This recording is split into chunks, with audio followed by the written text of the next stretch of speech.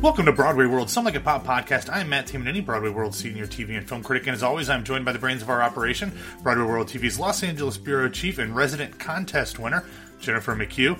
You can follow Jen on Twitter at EponineQ, that's EPONINEQ, and you can follow me at BWWMATT, and you can reach us both across various Broadway World sites. And you can now follow Some Like It Pop on Twitter at SLIP Podcast. Jen and I have been trying to do a little bit more there, retweeting some stuff, talking a little bit, so there's a little bit of extra content there. So check us out at SLIP Podcast. Not only can you get all episodes of Some Like It Pop on BroadwayWorld.com, but you can also get new episodes downloaded automatically via iTunes, Stitcher, and Google Play. Also, if you don't hate us, rate and review the show so that I have something to cheer me up after losing yet another predictions pool.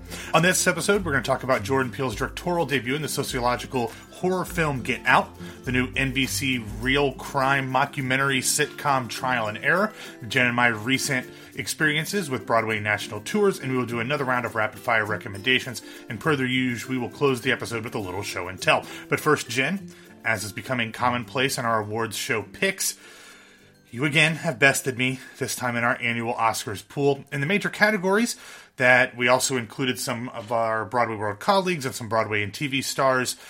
You beat me 9-8 out of 11 predictions, but in the total score, where you and I went head-to-head on some more of the technical categories, you beat me 16-13 out of 24 award categories. Worth noting that Cesar Samoya, who is one of the stars of the new Broadway musical Come From Away, which opened this past Sunday, technically won the main competition out of the 11. He had 9.5 points, besting you by a half point, because he picked La La Land to win in the Best Song category, but didn't mention a song, so I figured he got it half right. We could probably quibble about that either way, but you did beat me head-to-head. Anyway, our bet was that the winner would choose a season of TV that the loser would have to watch, even though it was not something that he or she would normally be into watching. So, Jen, without further ado, what season of TV will I be suffering through at your very victorious and hopefully not too mean-spirited hands? Well, I mean, it's hard to decide, because do I make you suffer, as I enjoy to do, knowing how you cringe at awkward comedies? Or Truth. Do I do you a favor and light a fire under you for things that you've put off watching until now? That's an interesting decision and an interesting thing you've got to make a decision on, Jen. It's my own personal Sophie's choice. But because I am a TV junkie and I consider myself a nice person, even if I don't care for you very much, I do think you need to watch certain shows that you have put off for so long. So I'm going to take the moral high ground and force you to watch things you've put off for way too long. Okay. In that realm, I was torn between two that I know you've never watched, and that it's sinful that you've never watched them. Mm-hmm. Do you have any idea which two I'm speaking of? One I'm going to guess is Breaking Bad, and the other I'm going to guess is The Walking Dead. That is incorrect. The other is Battlestar Galactica. Oh yeah, we talked about that this week. Yeah, that one I have at least a little defense, is that it came out when I was just out of it started the year I came out of college, so I was living in Chicago, and I didn't really have there was no DVR. I didn't really have a lot of TV watching time because I was working a lot. But you're right, it is something that's one of those pop culture, especially dork pop culture, that I enjoy, touchstones. So, okay, so where are we going from there? So I feel like between the two of them, obviously you can't compare and contrast. They're so different. So I'm literally just going to go by chronology and assign you to watch the first season of Battlestar Galactica. Okay. Do you have any idea how that is available streaming-wise? Do you know if it's on Netflix or Hulu or Amazon Prime, so that if anyone wants to follow along and watch with me, they can do so as well? So it's on Hulu, so we can stream it and watch it. And then, I don't know if it necessarily needs to be in every episode, but every once in a while we can check in and see if it's something that's lived up to the hype or hasn't held up over time. Okay, so it started in 2003 with, looks like, 2 mini-series episodes, because this obviously, most people know, is based on an older TV show from the 70s or the 80s or something, the original Battlestar Galactica. I don't know if this is a remake or a reboot or a continuation sequel, so I'll have to look into that. But just so everyone knows, all 4 seasons, it looks like. Yeah, all 4 seasons of Battlestar Galactica are on Hulu. It's 78 episodes in all if you want to watch the whole thing along with us. So this is exciting. Okay, so Jen, do we want to put like a time period on this if we're going to talk about it? Like maybe get the first season is a total of 15 episodes, including those first 2 hour-and-a-half long episodes. Do we want to put like, say, let's watch the first 5 or 6 in this amount of time or anything like that, so we know we get to the same point to talk about it? Well, how about we talk about it again in April, and we'll see how far you've gotten. I would at least expect you to get through the first 2 movies. Oh, yeah. All right, and so we can at least talk about that. Sounds good. I would also like credit, because I could have been a real dick right now, and I'm choosing the moral high ground for the love of television. Well, and also, we did say when we did this that we weren't going to go out of our way to make it something that we know the other person would abhor, but we wanted to do something that would maybe not force, but give them the opportunity to watch something that they might not normally, but that we thought they would like. Like, to be honest, I was going to probably have you watch the first season of The Flash, because I know that's not exactly your speed, but I think you would enjoy it. Not your speed. What? You said it's not your speed. But it that's really good. But it's fun and it's frivolous, and it has Jesse L. Martin, who I know that, you know, as the rent head that you are, that you could always enjoy a little bit. So, all right, so Battlestar Galactica, and also St. Patrick's Day is coming up, so that means I've got to post a picture of me wearing something Notre Dame related on the 17th. So stick to my Twitter at BWWMatt to see me pay off that Emmy loss as well. Very excited. Go Irish.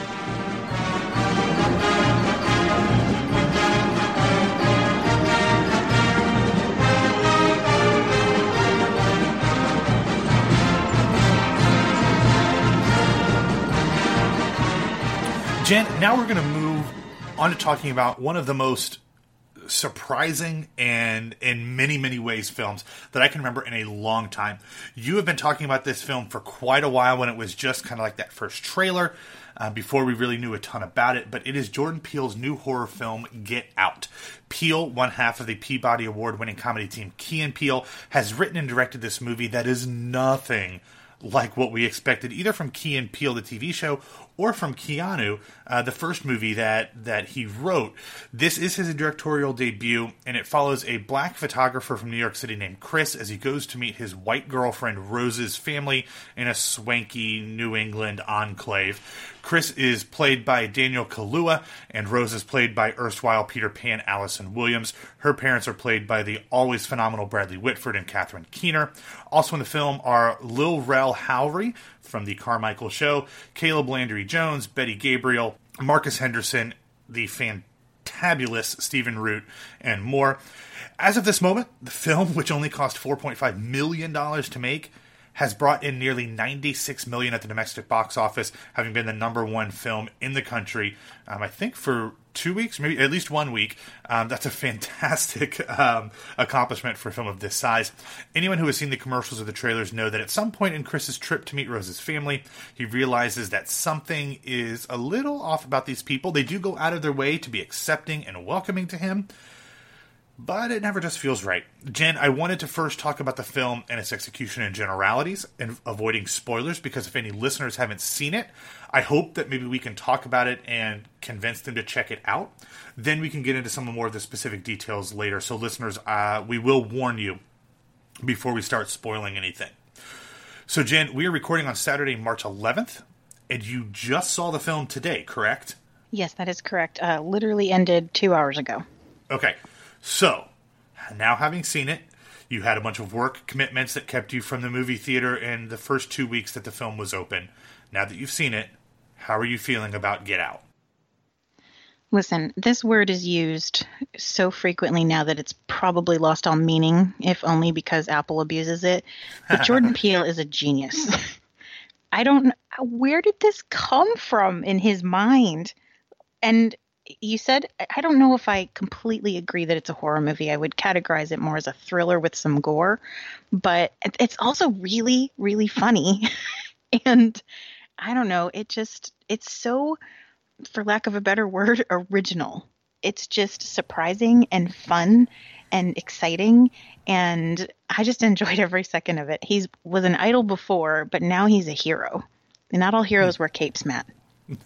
That's so I've heard. Yeah, it's definitely not a horror movie in the jump scare variety.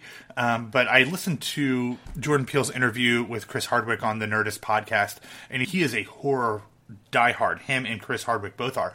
And he said some of the films that really inspired him for this were The Shining, because it's at this big house and it kind of feels very claustrophobic despite the size, but then also the Stepford Wives, the original, not the ridiculous Nicole Kidman remake, and A Clockwork Orange. So those type of horror films that are very much psychological more than like Freddy Krueger is going to haunt your dreams kind of horror films.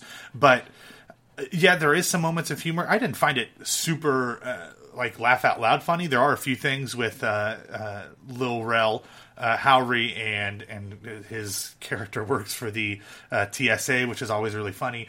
But Jen, I just found this so smart. I mean, it talks about so many different things that aren't the focus of major art. I was going to say major motion pictures, but I mean, really, art a whole lot is not about some of the things that this character goes through. Now, Jen, full disclosure, you and I are both white people, so there are things that probably we didn't Spoiler alert. pick. Yeah, spoiler. Right. I just want to make sure everybody was aware that we are both white people. But, you know, there are definitely some things that I think that didn't resonate with me, as well as I think probably some people of color who go to see it would pick up on. But one thing that I found super rewarding with this film is that both Jordan Peele's direction and Daniel Kaluuya's acting made you understand the uncomfortableness that he goes through throughout the film, from when it was even before he gets to the home, just when he's talking with Rose about, hey, do your parents know I'm black? Like, that's a question that I'd imagine is asked in every interracial relationship. Rose, played by Allison Williams, says, why would I have to tell them? Why do they need to know? And, you know, for you and me as white people, we're like, yeah, love is love. You don't need, that's not a big deal. That doesn't matter. But I imagine for people of color, that is a big deal. Like the just the generational racism and all that stuff, that probably plays a big deal. So there are definitely things that I don't think that I would have gotten as much out of as somebody who lives this life. But the direction and the acting was so good. I understood it, even though it's not something that I have to deal with on a day-to-day basis. But also, I mean, that's a good point that he illustrated, you know, that she was so adamant, like, my parents aren't racist, like, they love Obama, like, they're so, you know, friendly towards everybody. Her dad would have voted for him for a third term. Well, who wouldn't have? And so, but then when she gets there and she sees it through his eyes, all of a sudden you're like, oh, you know, and I do that sometimes too, where you're talking to people about people you've known all your life and they're like, they're not racist. And then you take a step back and you're like, actually, that was probably inappropriate. So when you look at it with like a more objective standpoint, so I thought he illustrated that so perfectly. And you mentioned Lil Ray Howery from The Carmichael Show, who I thought was a scene stealer. I mean, he was so great. And I thought that him and the dog Sid were the biggest scene stealers for me. Well, and what was really funny is that in horror movies, and I'm going to keep calling it a horror movie. I think your point is well taken that it's really not like a traditional horror film, but this is how Jordan Peele describes it. He describes it as a horror movie. But in traditional horror movies, it's the black guy that normally gets sacrificed first. And, you know, it's interesting to see Rod, the character that Lil Rel plays. He's the one from the very beginning who's like, dude, something ain't right. This is not normal. Get out, literally, the name of the film. He's the one saying, look, something's not right here. This is weird. Something's going on. You need to leave. From the trailer and the commercials, we know that there is some sort of element of hypnosis going on. Catherine Keener's character, who's Rose's mother, she's a psychiatrist or psychologist or whatever, and she does some sort of hypnosis, and we know that there are some other black people in this community, and they're not exactly right. They're not functioning like they should be. And that's where we think a lot of this comes from, which plays into the analogy that Peele has made about the Stepford Wives. There is so much more to it going on there. which I want to talk about when we get into the spoilers. But there's a lot of subtle nuances in this film talking about cultural appropriation, that I think if you go in thinking that this is it's just a horror thriller movie, I think you get a lot out of it. If you go into it thinking, this is more of a social satire with horror movie tropes, I think you get even more. And this is a movie that, Jen, you just saw it today. I've only seen it once, but this is one that I want to go back and see again because I think there's so many layers. As you said, Peele has proven himself to be a genius with this film, and there are so many different layers and different things that I think you'll pick up on upon multiple viewings.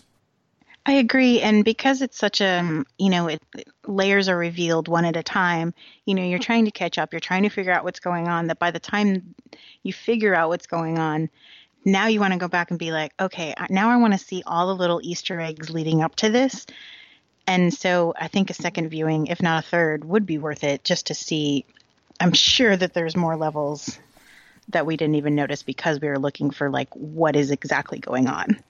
Yeah, absolutely. Okay, so this is a point where we're going to go in and talk about some spoilers in the film. So skip ahead, check the show notes. I'll put when we come back to talk about Trial and Error next. But before we do that, if you haven't seen Get Out, see it. This is one of those things that you can't really go to a party without talking about because it is really everywhere in pop culture right now. This is the film to see. So I highly, highly, highly, highly recommend that everybody go check out this film. I think it's going to be in the theaters for a while because we're kind of in that dead period before the summer movies kick off. But go out and see it as quickly as you can because it is something you are going to want to talk about. Okay, so spoiler warning. 3, 2, 1. Okay, so Jen, I kind of alluded to this a minute ago. In the trailers, we know that there's some sort of hypnosis going on, and the black characters are not, they're not normal. There's something off about them. That is where we stand through the majority of the film. But we get to a point at the end of, towards the end of the film, where we realize not only are the African American characters there hypnotized, but they've been lobotomized, and only a shred of their previous personality is still there, and instead, their brains have been replaced by the brains of old white people who have literally bought them at auction and then taken over their bodies. That is a twist that I did not see coming. That is a twist that I think adds so much depth and an even more social awareness to this film that it just went from a really good movie to being a brilliant social commentary for me. Did you have any inclination as to that's what was going on? I didn't, and I never go see thrillers or horror movies because it just aggravates my anxiety too much, and I only went to this because it's Jordan Peele. So I was so my reaction to thrillers is your reaction to awkward comedies. I can't deal with them. Fair. So I was so cringing and covering my face, oh my God, I just want this to be over, that I didn't really figure it out until she said grandma at the very end. Wait, what? It took you that long? Yes. They literally were taking Stephen Root's brain out of his head to put it in. Yeah, no, I was still piecing it together and hiding. Yeah, well, that's understandable. But I'm so cringy with thrillers. I can't handle the in the one point when he's walking downstairs. First of all, just when you're walking through empty houses, it just makes me crazy. And then Georgia just walked Georgina. by and the music just flashes and you're like, oh God, I can't deal with it. I just can't. That was one of the two kind of jump scares in the film, and that was pretty early on. But the moment when they're like, hey, Chris and Rose are going to go take a walk in the woods, that's fine, we're going to go play our annual bingo game. And then they do this kind of this cross-section cut between their walk and then them at their quote-unquote bingo game, and it's literally these old white people holding up bingo cards at a silent auction, not like a silent auction where you sign something, but literally Bradley Whitford is running an auction where people are holding up bingo cards to purchase Chris's body. It just made my skin crawl with all of the slavery the allegories to slavery. And then, Stephen Root, who is a character that ends up purchasing Chris, he is a blind art dealer. And Chris, as we said at the beginning, is a photographer, apparently a pretty good one. And Stephen Root wants to purchase his body so that he can have his eye. And that's that cultural appropriation thing where they're purchasing these African American, these black people, because there is something about them that they couldn't get as the white person that they were. That ties in very much to the gardener, who is Walter, played by Marcus Henderson, that we learn, like you mentioned, Georgina is really Rose's grandmother. Walter's really Georgina's grandfather. The other jump scare in the movie is when Chris goes out to have a cigarette, and Walter just comes bolting out of the woods, running right at him, then runs around him in a dead sprint. We don't know what the heck that is. When you realize that that's actually Bradley Whitford's father, Bradley Whitford told a story early in the film that his father was beaten out to go to the Olympic Games by Jesse Owens. And he was beat out to go to the Olympics by a black man. He can't beat him. And Jesse Owens goes on to be one of the greatest track stars, one of the greatest athletes in American history. And he becomes a black man so he can have that athletic ability. It just opened up so many weird levels that I still think I'm kind of turning over in my head. Yeah, this was definitely one of those movies where it ends and you're like, son of a bitch. And then I just walked to the car and driving home, I didn't even put music on. I was just kind of in a daze, thinking of everything. And I'd never even made the connection with Jesse Owens. I really need to watch it again. And also, I think that, and this is probably goes without saying, but there's probably a mentality with people that we would rather remain nameless, that they think, well, slavery, that was just one point in time. It could never happen again. And here's Jordan Peele saying, oh, you think that these crazy rich white folks won't find a way to make this happen again? Here's an example. And it's extreme and it's, exaggerated, but yeah, here's an example of what people with disposable incomes would do. So the fact that these old, rich white people still find a way to make young black people disposable, I think speaks volumes, especially in the political climate and the world we're living in right now. Yeah, and I think there's something about that specifically that really, I think, was, again, we're going to use brilliant and genius and overuse it, but I think it was really brilliant that they cast Bradley Whitford as the dad and kind of the head of this ridiculous operation, because for many people of your and my generations, of us white, fairly educated liberals, we look at Bradley Whitford as one of the beacons of American liberalism because of the West Wing.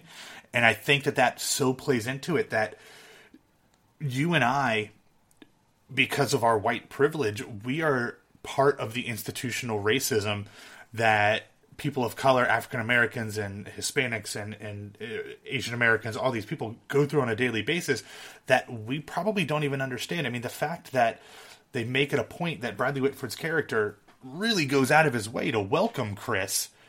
I think you and I probably do that as well. We welcome people of color with open arms, but there's still that underlying thing that we can't overcome just because of who we are. And I think there's so many great levels, and I love this film. And I gotta say, Allison Williams is creepy as fuck in this movie after we kind of get the reveal that she's in on it. That scene at the end where she is scouring the internet for her next black conquest, and she's eating Fruit Loops one by one and drinking milk. It was so discomforting and so disquieting that I had chills because it was so damn creepy. I was more creeped out when she was acting on the phone that she was distraught, but she had a blank facial expression, like she had done this hundreds of times.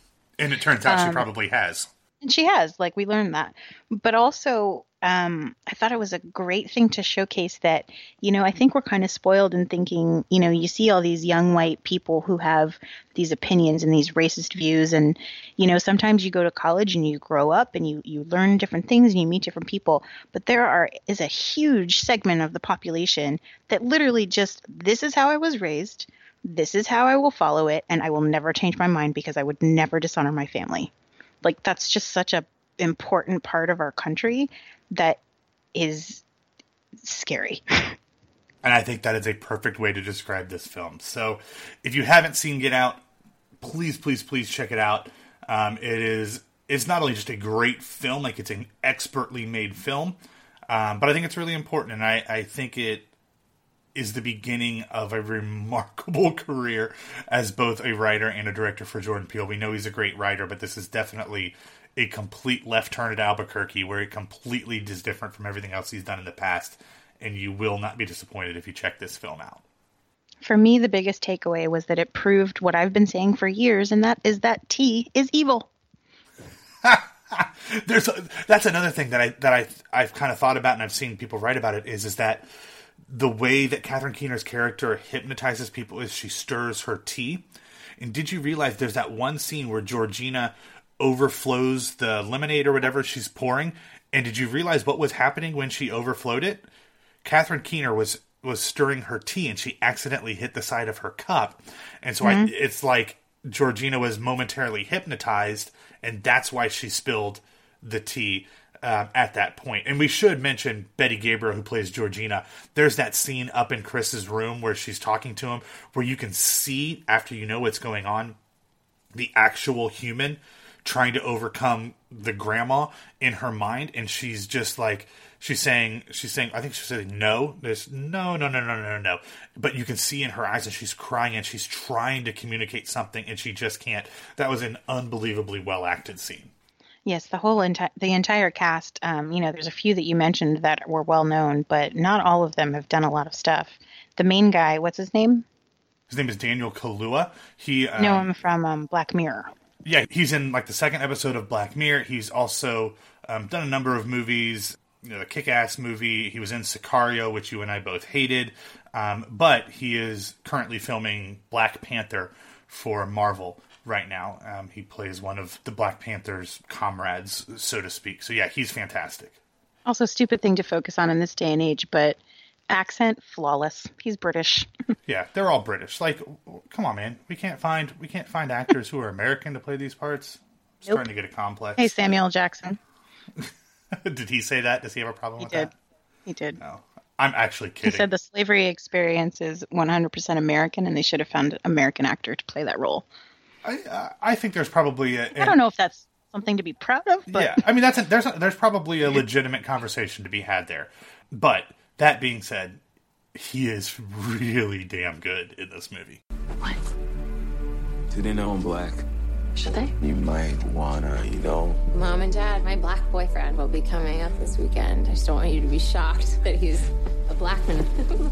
I ain't never seen you like this before, bruh. Meeting families and taking road trips. Don't come back all bougie, man. Come back, get your damn pants up to your damn stomach. So you guys coming up from the city? Yeah, we're just heading up for the weekend. Can I see your license, please? He wasn't driving. I didn't ask who was driving. I asked to see his ID. Call me Dean and you hug me, my man. So how long has this been going on, this thing? So look, I go do my research. Apparently, a whole bunch of brothers been missing in this suburb. But it's cool. Bro, how you not scared of this, man? Get out. Sorry, man. Get out! Yo! If there's too many white people, I get nervous. No.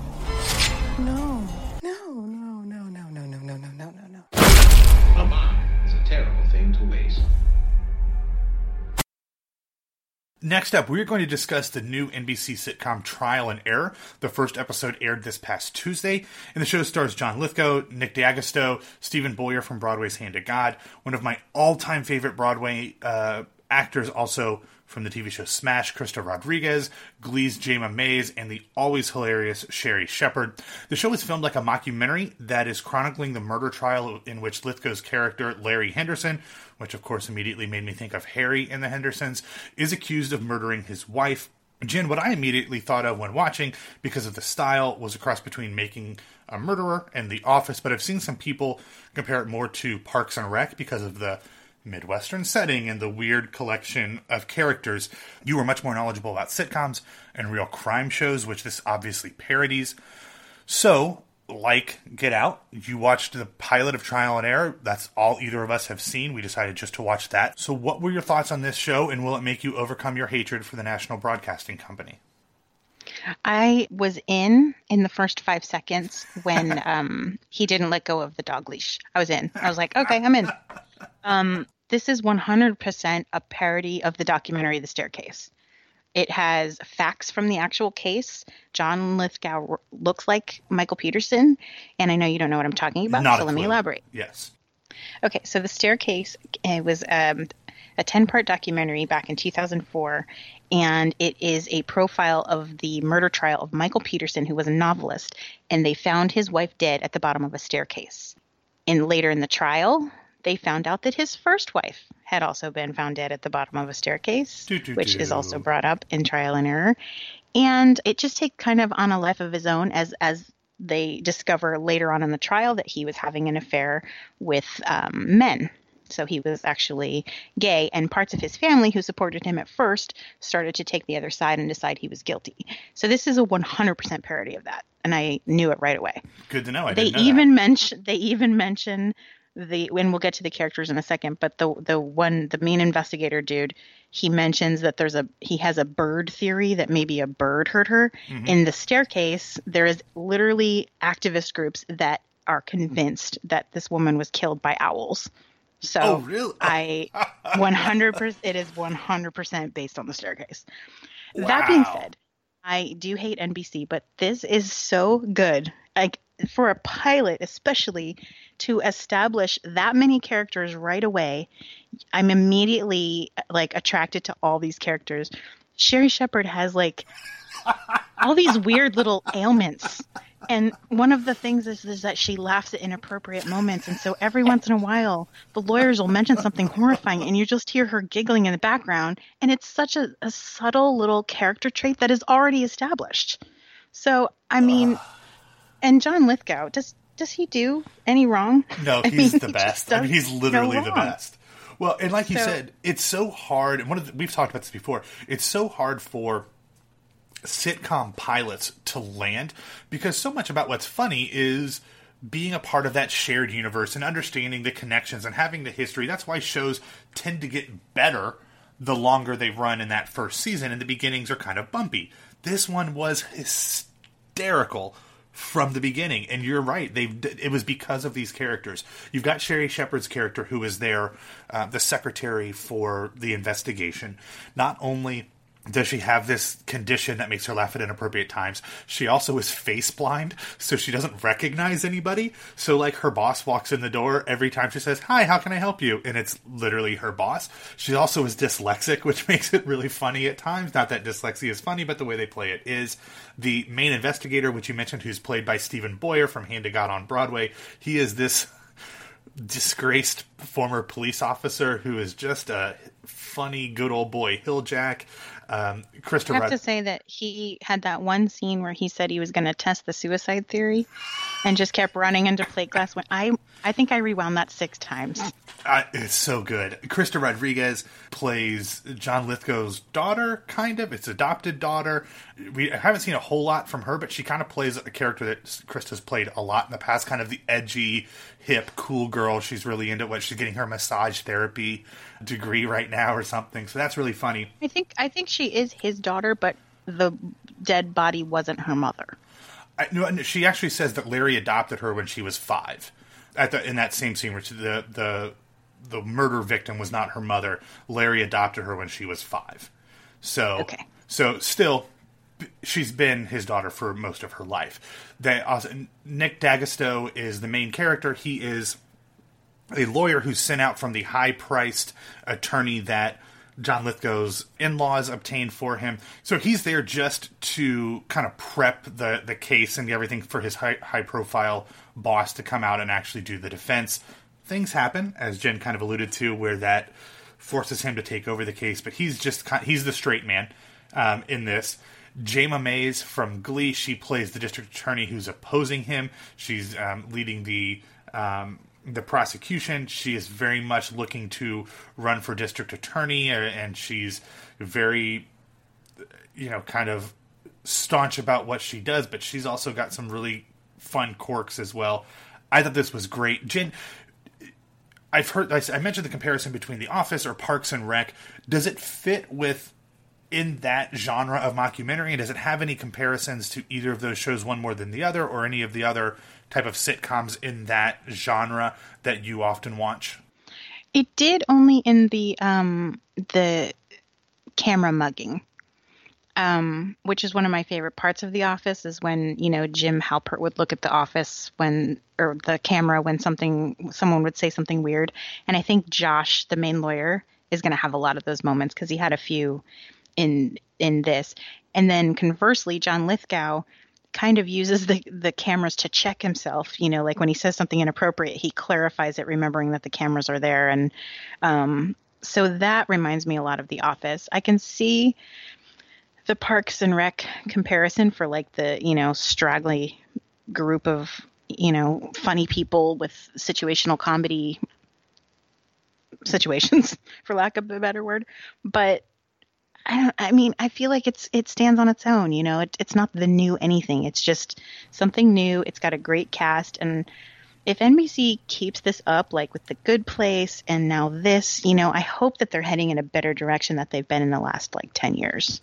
Yeah. And you tried, I think, and then didn't enjoy Superstore. I really love Superstore. I think it's hilarious. And it's very much in the workplace comedy variety that actually has something smart and unique going on. So that one might not be for you, but when you mix that in with those two, this show and The Good Place, they're definitely starting to reestablish themselves as a sitcom destination, having been far surpassed by CBS in terms of viewership and ABC in terms of relevance in recent years. Okay, so that is 2 thumbs up for Trial and Error. I'm so excited to kind of watch and see how this show develops, because I have a feeling there's going to be lots of weird twists and turns, but then also to see how it's received, because this is a show that I think is going to do really well, and I'm really optimistic that it does, because there are so many great stars who aren't really household names, and there's obviously some theater folks as well, so that makes me really excited. So check out Trial and Error on NBC on Tuesday nights. 911, what's your emergency? It's my wife. I think she might be dead. No, call waiting. I need to grab that. Sure. It's the cable company. I've been waiting for them all day. There's blood everywhere. I just really need to take this.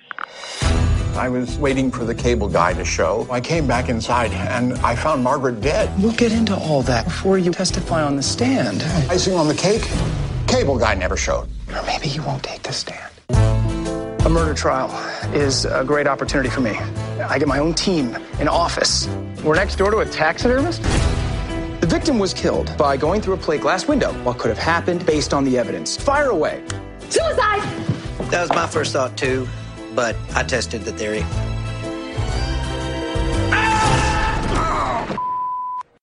All right, Jen, at this point, we wanted to talk a little bit about some national tours that you and I have seen. We don't often talk a tremendous amount of theater, although theater always seems to permeate itself into our discussions on TV and movies and other things.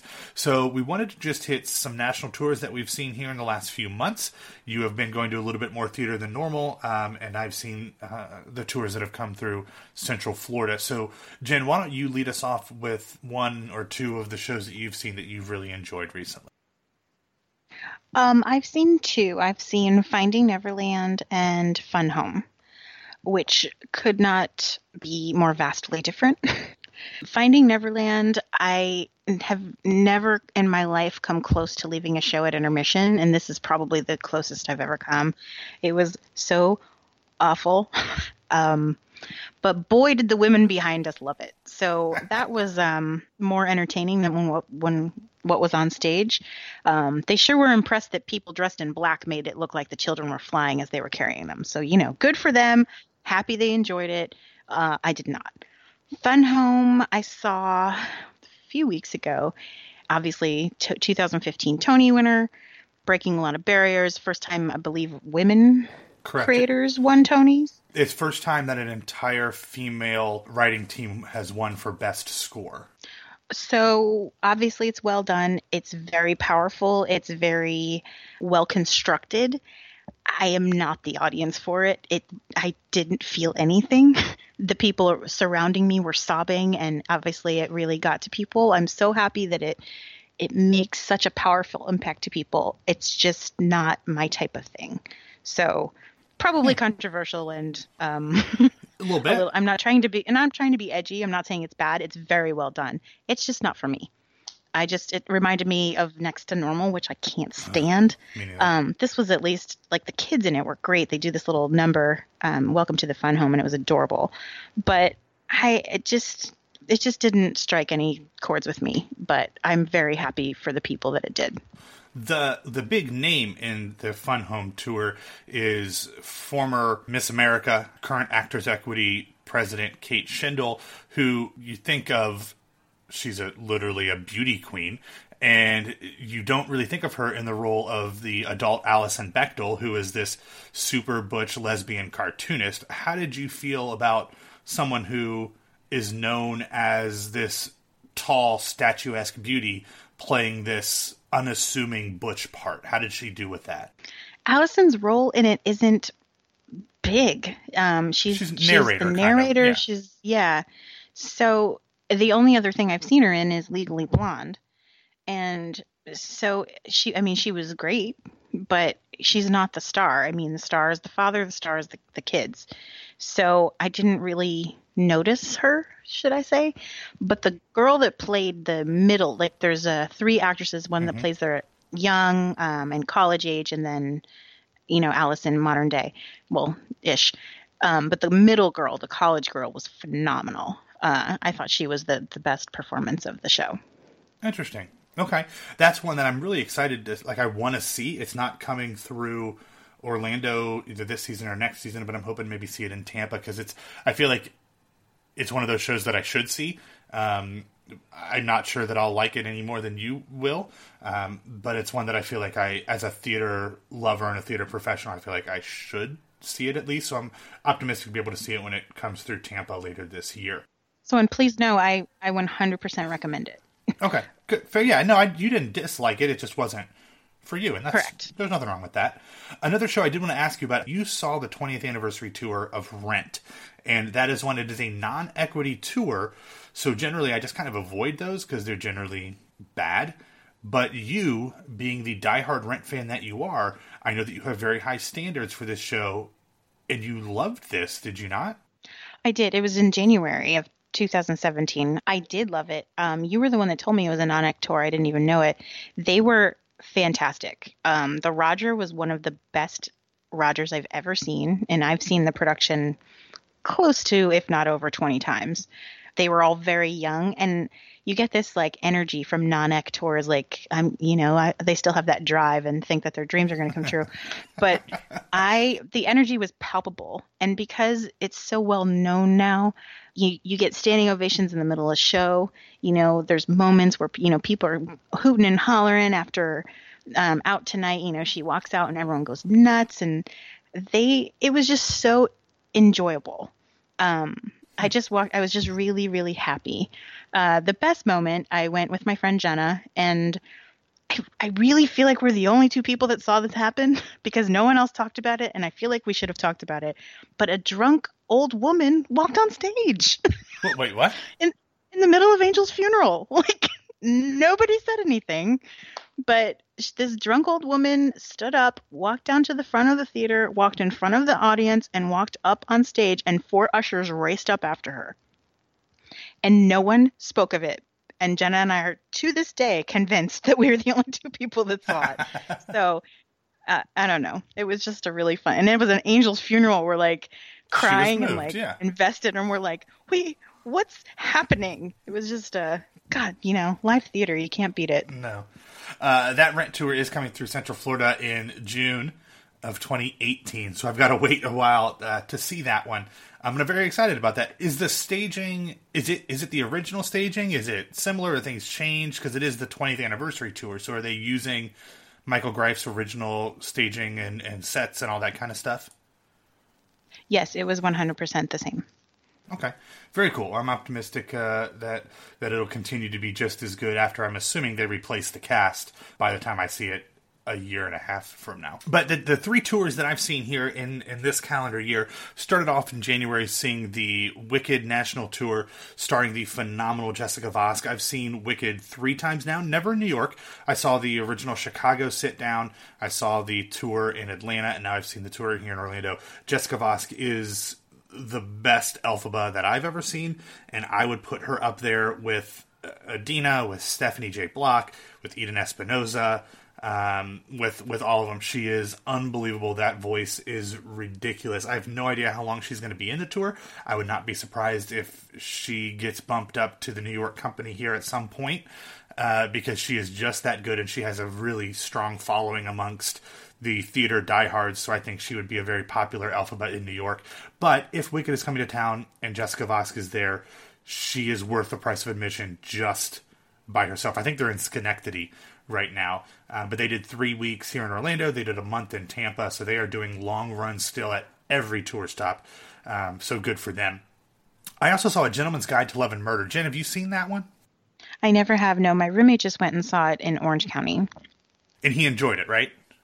Oh, he loved it, but he's a 75-year-old man. Not literally, mentally. Yes, because he's younger than like both of us, right? Yes, he's 28, I want to say. Okay. So I also loved A Gentleman's Guide to Love and Murder, and to be honest, I did not expect to. I knew I've Decided to Marry You from the Tony performance, but everything else was just kind of like, it's okay. But I really found it incredibly charming. It's not a show that you're going to leave like humming all the songs and remembering all of those things, but there's a few things I left humming. It was just a really charming show, and I really, really enjoyed it. The current tour is closing. They're going to relaunch another tour, which I'm assuming is going to be non-equity, but it's a really tight show, and if it's done well, I think it's really, really entertaining.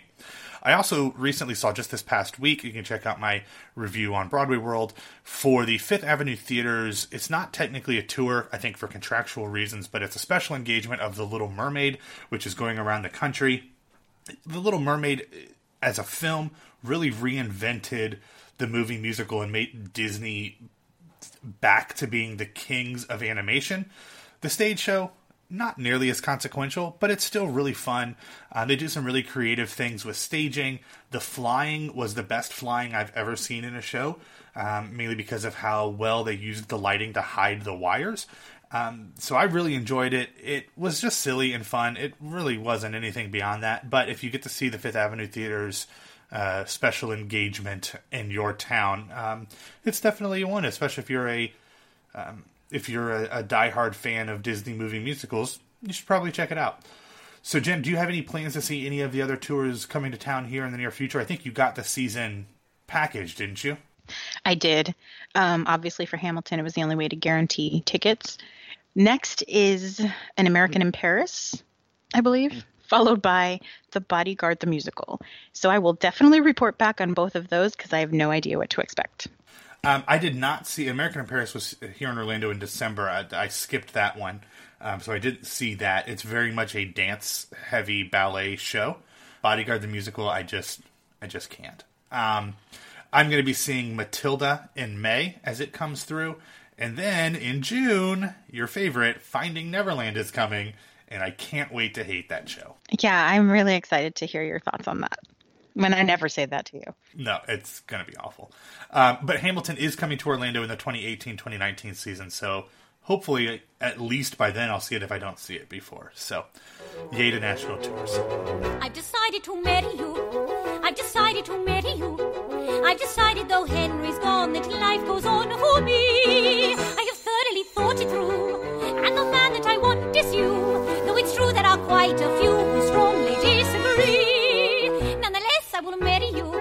I confess that I'm frightened too. But unless I am wrong, you long for love as much as I. This is quite unconventional, I'll admit. But why should that matter a whit? And if you do not say yes at once, I think I'll die.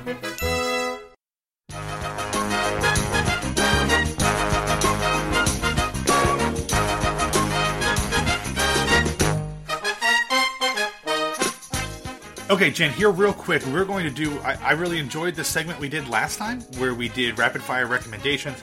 We just took 2 minutes. I put a clock on it.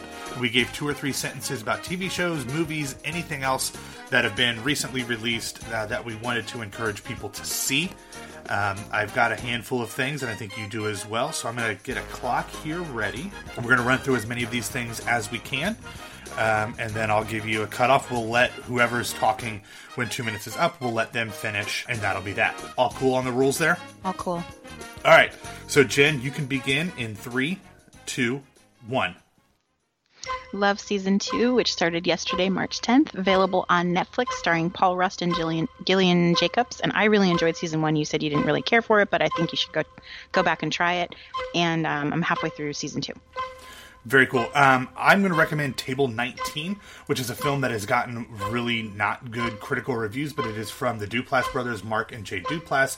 Wrote it along with director Jeffrey Blitz. It stars the wonderful Anna Kendrick. She is the former maid of honor at her friend's wedding. She breaks up with the bride's brother, and it sends her off to this table of rejects at Table 19. What's great about this film is that you think it's a very traditional, safe rom-com. It is anything but. It is much more about friendship and embracing what makes you different. It is a great film, great cast: Craig Robinson, June Squibb, Lisa Kudrow, Stephen Merchant, Wyatt Russell, Goldie Hawn, and Kurt Russell's son. It's a really, really great film. Highly recommend. Once again, not adhering to the 2-sentence rule. Bite me. It's the 20th anniversary of Buffy the Vampire Slayer. Oh. All 7 seasons are on Netflix. Highly recommend a rewatch. I am in Season 6 of my rewatch, and it still holds up. Awesome. Love that.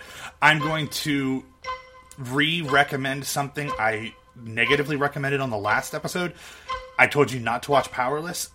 I'm taking that back. I watched the first 2 episodes. They were hot garbage. The 3rd episode was fantastic. Episodes 4 and 5 were very strong. I take it back. I apologize. Mea culpa, mea maxima culpa.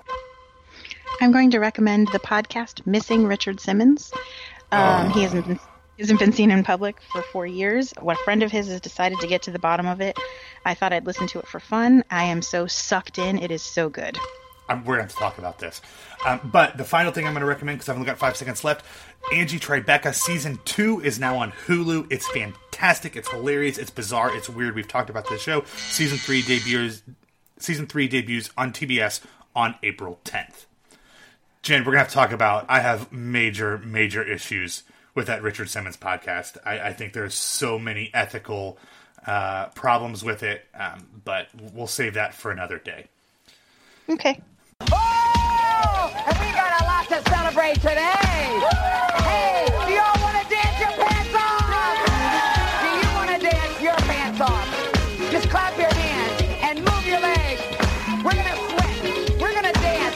We're going to have such a good time. We're going to melt those pounds away. Now get those hands started and just start your feet. What is it? Yahoo! So, now we're going to close out the show with Show and Tell, where Jen and I auditorily show you something and tell you why it is important. Jen, why don't you kick us off with your Show and Tell?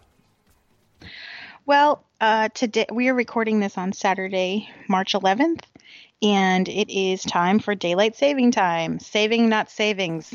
Correct yourselves. Saving. Correct yourself or you're going to wreck yourself. Anyhow, I hate Daylight Saving Time. It is stupid.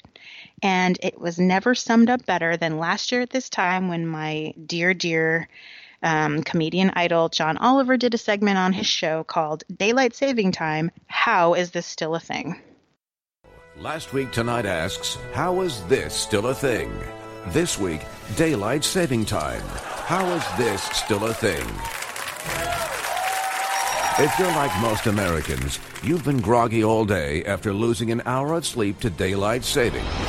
And as you struggle to remember how to change the clock on your f***ing microwave, you may have wondered, why is this happening? For years, conventional wisdom has been that it benefits one particular group. I know it started because of farmers. I'm almost sure of that. But that's not actually true. It gives them extra time to plant, extra time to harvest.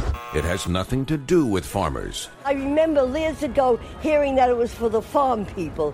The farm people want nothing to do with this, as they themselves will tell you. I know really no farmer that I'm aware of that benefits from actually farm activities and daylight savings time.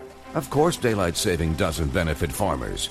Cows don't care what time it is because they're cows, and cows are idiots.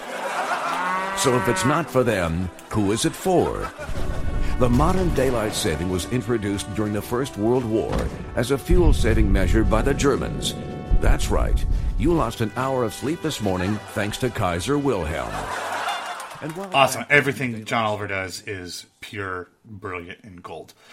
For my show and tell, people who listen to me on Broadway Radio or follow my stuff on Broadway World, you know that a friend of mine named Patty Murin, who participates in a lot of our predictions thing, we smoked her in the Oscar predictions. She is, even though she's not allowed to discuss it, she is playing Princess Anna in the Frozen musical that will be making its world premiere in Denver before going to Broadway in the spring of 2018. She has been doing all of the labs along with Betsy Wolfe, who has been playing Elsa. It was recently reported that Betsy Wolfe has been replaced with Casey Levy, who is going to be playing Elsa in this spring lab before the eventual Denver production. I love Betsy Wolfe. She is one of my favorites, but I've never really loved her voice singing Let It Go. She's just too good. It's just too safe because her voice, when she hits those belty notes, it's just perfectly in her range, and it's too pretty and it's too operatic. However, Casey Levy is... I've seen the video of her kind of singing Let It Go, and it is perfect. So that's my show and tell. What it is, it's part of the Broadway Princess Party, which is organized by everyone's favorite Broadway princess, Laura Osnes. Casey Levy mashes up Let It Go, along with the Beatles classic Let It Be. It is hilarious, and her belt on this song is so good. It is so perfect. I am incredibly excited, not only for Patty because she's a friend, and I think it's high time that she gets another huge role on Broadway after Lysistrata Jones 5 or 6 years ago now. But Casey Levy singing Let It Go and Let It Be is fantastic, so check out a little bit of that here. I wake up to the sound of music. Mother Mansell comes to me. Speaking words of wisdom. Let it go, let it go. Wind and sky, let it go, let it go. You'll never see me cry. Here I stand, and here I'll stay. Let the storm rage on. This feels really good. This feels really good. Oh God, my power flurries through the air into the ground. My soul is spiraling in frozen fractals all around, and one thought crystallizes like an icy blast. I'm never going back. The past is in the past. Let it go, and I'll rise like the break of dawn. Let it go, let it go. That perfect girl is gone. Here I stand in my light of day. Let the storm rage on. Cold never bothered me anyway. Okay, and one of the things I love about the Broadway Princess Party is that the music director for the Broadway Princess Party, he plays the piano for all of it. Laura Osnes, who played Cinderella on Broadway, refers to him as her fairy godfairy, which I think is really kind of funny and cute. But anyway, Casey Levy, going to be Elsa on Broadway. Okay, thanks for listening to this episode of Broadway World Something Like a Pop podcast. You can find all of our episodes on BroadwayWorld.com, and you can get new episodes on iTunes, Stitcher, and Google Play, so make sure to subscribe, download, and share the gift that is Something Like a Pop. Also, do you guys a favor and follow the show on Twitter at SLIP Podcast, and go over to iTunes or wherever you get your podcast and rate and review us, please, and thank you. We invite you to get in touch with Jen and me and let us know your thoughts on the shows, movies, national tours, and topics that we discuss every week. Until next time, we'll see you around the Broadway world.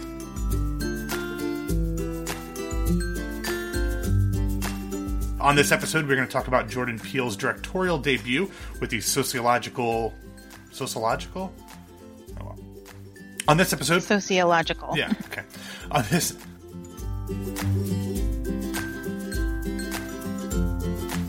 Yeah, he was in the very first episode of Black Mirror.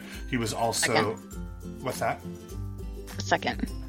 Was it the second? I thought it was the very first episode of Black Mirror. The online one? When he was on the bike? Yeah, that's not the first one. Episode 2.